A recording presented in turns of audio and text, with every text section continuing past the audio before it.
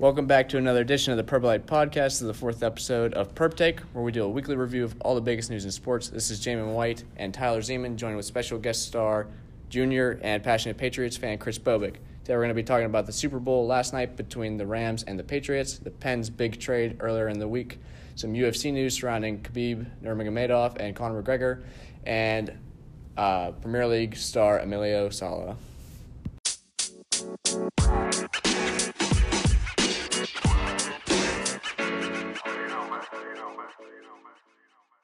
All right, so first we'll go to Tyler Zeman, who's going to give us a little recap of last night's Super Bowl. So last night, Super Bowl 53 was held in Atlanta, Georgia at the Atlanta Falcons' new home stadium. The score ended 13-3 in favor of the Patriots, and it was nothing of what we expected. Everybody predicted high-score game, two high firing offenses, and you wouldn't have guessed it if nobody told you.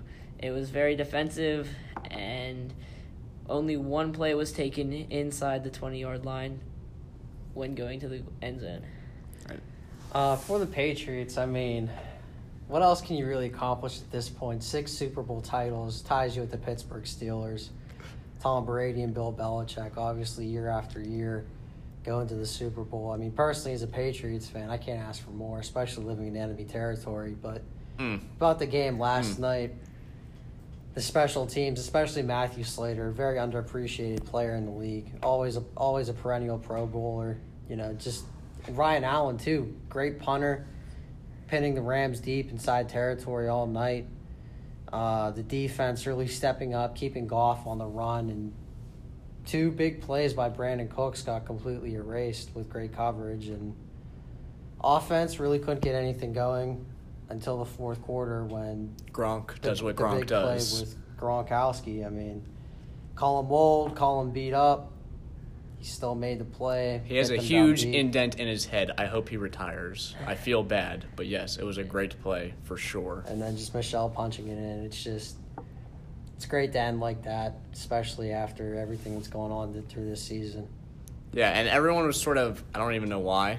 Maybe because, I don't know, they lost some people, traded away Danny Amendola and Malcolm Butler. But people were counting out the Patriots, thinking they weren't going to be nearly as good as they were in previous years. But if I was a betting man, and I'm not anymore because I lost all my money betting on UFC fights. But had I been a betting man last night, I would have betted on the Patriots all the way. No doubts about it. Oh, yeah, for sure. They started off strong. They started handing off the ball. The Rams had no answer. They get a few first downs, and Brady decides to throw it, and he goes 0 for 1 with 1 interception, and you're thinking, wow, the Rams have a chance. They stop Brady on his first drive around midfield. They have to march it maybe 20 more yards to get in the field goal range, and there's definite points on the boards here. Well, you know, in the blink of an eye, Jared Goff and the offense are trotting off the field, and the first of, I think, 8 consecutive punts went underway. I'm going to give some big credit to Johnny Hekker, the Rams punter. I mean, both punters were honestly the story of last night's game. However, Hekker has made it to the Pro Bowl numerous times in his career so far, even going back to when the Rams used to play in St. Louis. And he did set a Super Bowl record with a 65-yard punt, which was pretty impressive. And, Chris, I think this is a big part of the game plan last night. Feed the ball to Michelle. And this is his rookie season. And, I don't know, it seems like he ends have a different running back every year. And you just sort of keep plugging him in and playing. But do you think he's been an underrated star in this, what's been considered by most an up-and-down season for the Patriots? Oh, absolutely. I mean, I for one, when they took him in the first round this year, after all of his – I knew he was a good running back in Georgia. I mean, obviously, it's a big running back school. He went up against a fellow Georgia running back with Todd Gurley last night. But I personally thought the pick was a bust at first. Lamar Jackson was still on the board, and the Patriots are still going to have to address the need for a future quarterback to eventually succeed Tom Brady. However, Michelle has by far exceeded my expectations, and he's definitely a key piece that they could have for years. going forward. Yeah, adding on that, the Rams had zero answer to the run game, and it opened up It made Tom Brady's job so much easier. He was able to stand in the pocket, throw to wide open wide receivers, like with ease. It's something you rarely see in the Kansas City Chiefs game. Second half, Tom Brady finally had to stand there and pass the ball. Before that, the Chiefs could not answer the run game, and it's a 1-2 punch. Like there's so many plays and instances that CBS went back and showed where both of the middle linebackers for the Rams would just step into the gaps, and right there in the middle of the field there was just acres of space. There was no safety, no cover. It was just a playground for the Patriots wide receivers, and it wouldn't have been done without Michelle. And of course, Super Bowl MVP handed over to Julian Edelman, well over 100 yards and double-digit catches. It was a great performance by still a great team. Like, they're not going anywhere, guys. It's unfortunate, but if Brady's in the league, I'm saying he's winning 7. Maybe 8. I don't know. I don't want to see that happen, but I'm not an idiot. Just looking at Julian Edelman, just an underdog story. I mean, 7th-round draft pick as a quarterback out of Kent State, converting to wide receiver. You know, it's just a great story for him. I mean, especially after the past year he's had, blowing out his ACL, missing all of last season, and obviously last year's Super Bowl loss to the Philadelphia Eagles. And to start off this year, you know, with the 4-game suspension for an unknown substance. It's definitely great to see him win that award, but it just makes everything that much more bittersweet. Great all-around performance by the Patriots. Unfortunate for the Rams, but I think Jared Goff wins a ring in his future. Switching over from the NFL to the NHL, some happy news in the Steel City. Penguins made a big trade with the Florida Panthers earlier in the week, sending Derek Brassard down to Florida, acquiring Bustad and McCann from the Panthers. As far as I can tell, this is obviously the Penguins want to try and remain relevant, get back in the playoff race, get back to winning Stanley Cups, and getting back to being a consistent franchise that can go deep into the season. For me, this looks like a move to try and get some youth on an aging team. I don't know. What do you think about it, Chris? Personally, I feel like it was a good trade. I mean, looking back at last year when they acquired Brassard from Ottawa, they really overpaid for him and ended up losing that trade, giving up Ian Cole and some younger prospects. However, Brassard was expected to be a first-line center playing a third-line role with the Penguins, and he just never really meshed with any of their bottom 6 guys, honestly.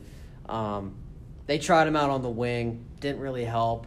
So hopefully a fresh start with Florida will help him out. However, getting Nick Bjugstad and Jared McCann, 2 very solid young players. The Penguins also did ship out Riley Sheahan, formerly of the Detroit Red Wings. A lot of people harped on Sheahan a lot. However, I was never a huge critic of his. I always thought he played great defensive hockey. I always thought he was a good bottom 6 forward. It definitely hurts to see him go for me personally, because I thought he brought much more to the table than other people thought. However, hopefully he does pan out well for the Panthers.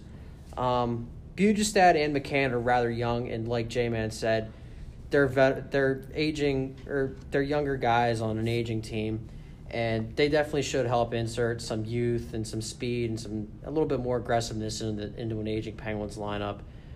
They did play the other night, or they did play both nights back-to-back, getting here in Pittsburgh on Friday night during the national anthem. Definitely a crazy, hectic day for them. However, it was good to see them get out on the ice, and you could definitely see that their impacts were made. McCann was skating up and down the ice, throwing hits. Bjugstad had a couple good quality chances, but just couldn't score. However, it definitely was a good trade for the Penguins. Hopefully they didn't overpay too much. They did end up dealing a couple draft picks. However, I do feel that if they do end up winning a Stanley Cup with these 2 guys, it'll be all it'll worth definitely it. be all worth it. Yeah, and at this point, it's trying to compete with those top teams in the East because the East is super solid this year. Tampa Bay, very scary team. We edged them out in our last matchup, so that was cool to see. The Capitals, of course, always a threat. Flyers in the same division. And just bringing this kind of youth to an aging team. These guys are going to develop well with guys like Malkin and Crosby in front of them, and hopefully they're the next stars of the Pittsburgh Penguins as we continue to try and build championship teams year in and year out. From NHL trades to UFC drama, here's Jamin White. All right, so UFC 229 held back in October. One of the most anticipated fights of all time, one of the highest grossing pay-per-view fights of all time between Khabib Nurmagomedov and Conor McGregor for the lightweight championship.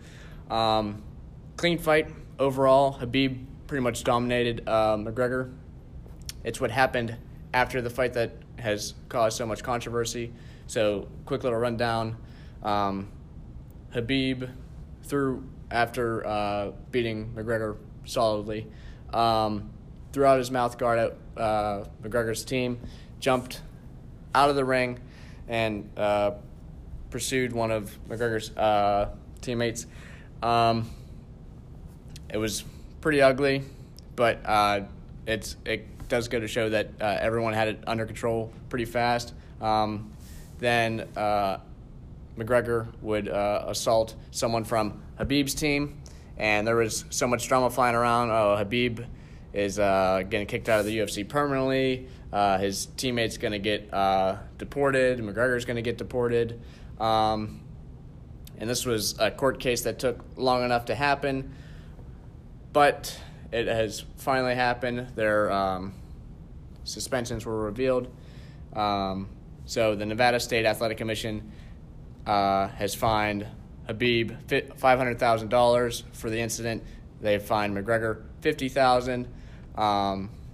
Now, they were each given, I believe Khabib was given a 9-month suspension and McGregor was given a 6-month suspension. That's almost non-existent anymore because the fight took place in October.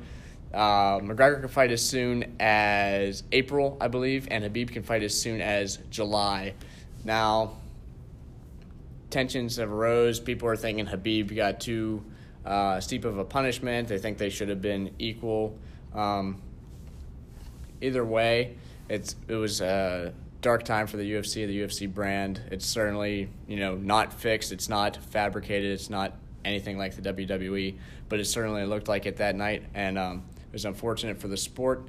But Khabib and McGregor have both taken shots at each other since then. They both want a rematch. Will it happen? I don't know. It's hard. Donald Cowboy Cerrone's rising up the ranks in lightweight. He wants to fight McGregor next. Many people think Tony Ferguson should fight Khabib for the belt, as he's the number one contender right now, right behind Khabib.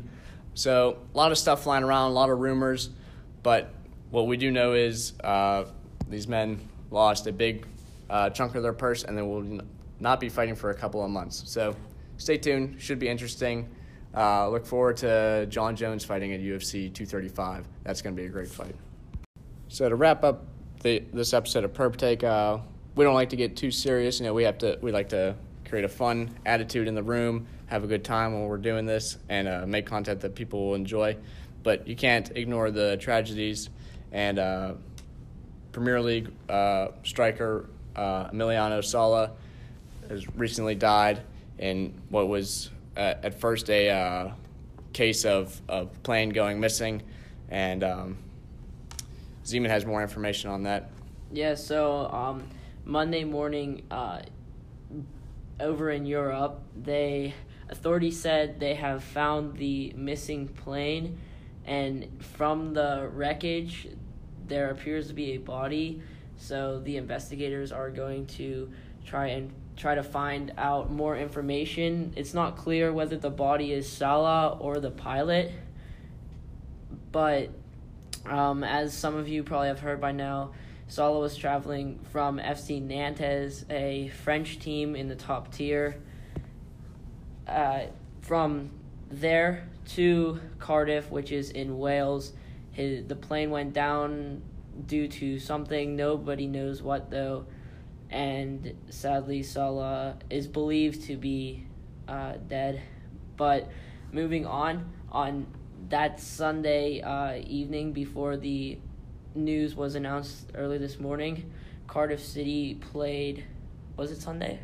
Saturday, I believe. Saturday, my bad. Cardiff City played Bournemouth in the Premier League, and 5 minutes in, Cardiff City went on to score a goal, and one of the players pulled out a shirt with Emiliano Sala on it, just as a tribute to him. And the team played very well. It was a very emotional performance, and it was hard to see, but throughout the game you could hear chants of the Cardiff fans just chanting how Emilio Sala was one of their best strikers they've never had, as he was supposed to make his debut earlier last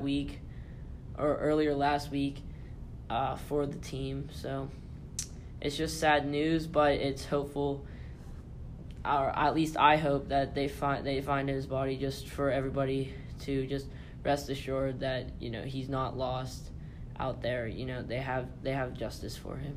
Yeah, and like Zeman said, it was a very emotional game, very well played game by Cardiff City. The fans showed up. Players were very emotional, coach was very emotional, and these are two teams that are at the bottom rankings of the Premier League, but that doesn't matter right now. They're just trying to do their best to move on in the season, while also keeping the memory of Salah firmly intact. Very unfortunate. Bright future ahead of him, but the team will not forget him, and neither will the fans. This has been another edition of the Purple Podcast, Purple Take, where we give you the biggest news in sports throughout the week. Special thanks to Chris Bobick, who gave great insight on the Patriots' win over the Rams in Super Bowl 53, and, of course, the Penguins' trade of Derek Brassard. Additionally, this has been Jamin White and Tyler Zeman, now signing off.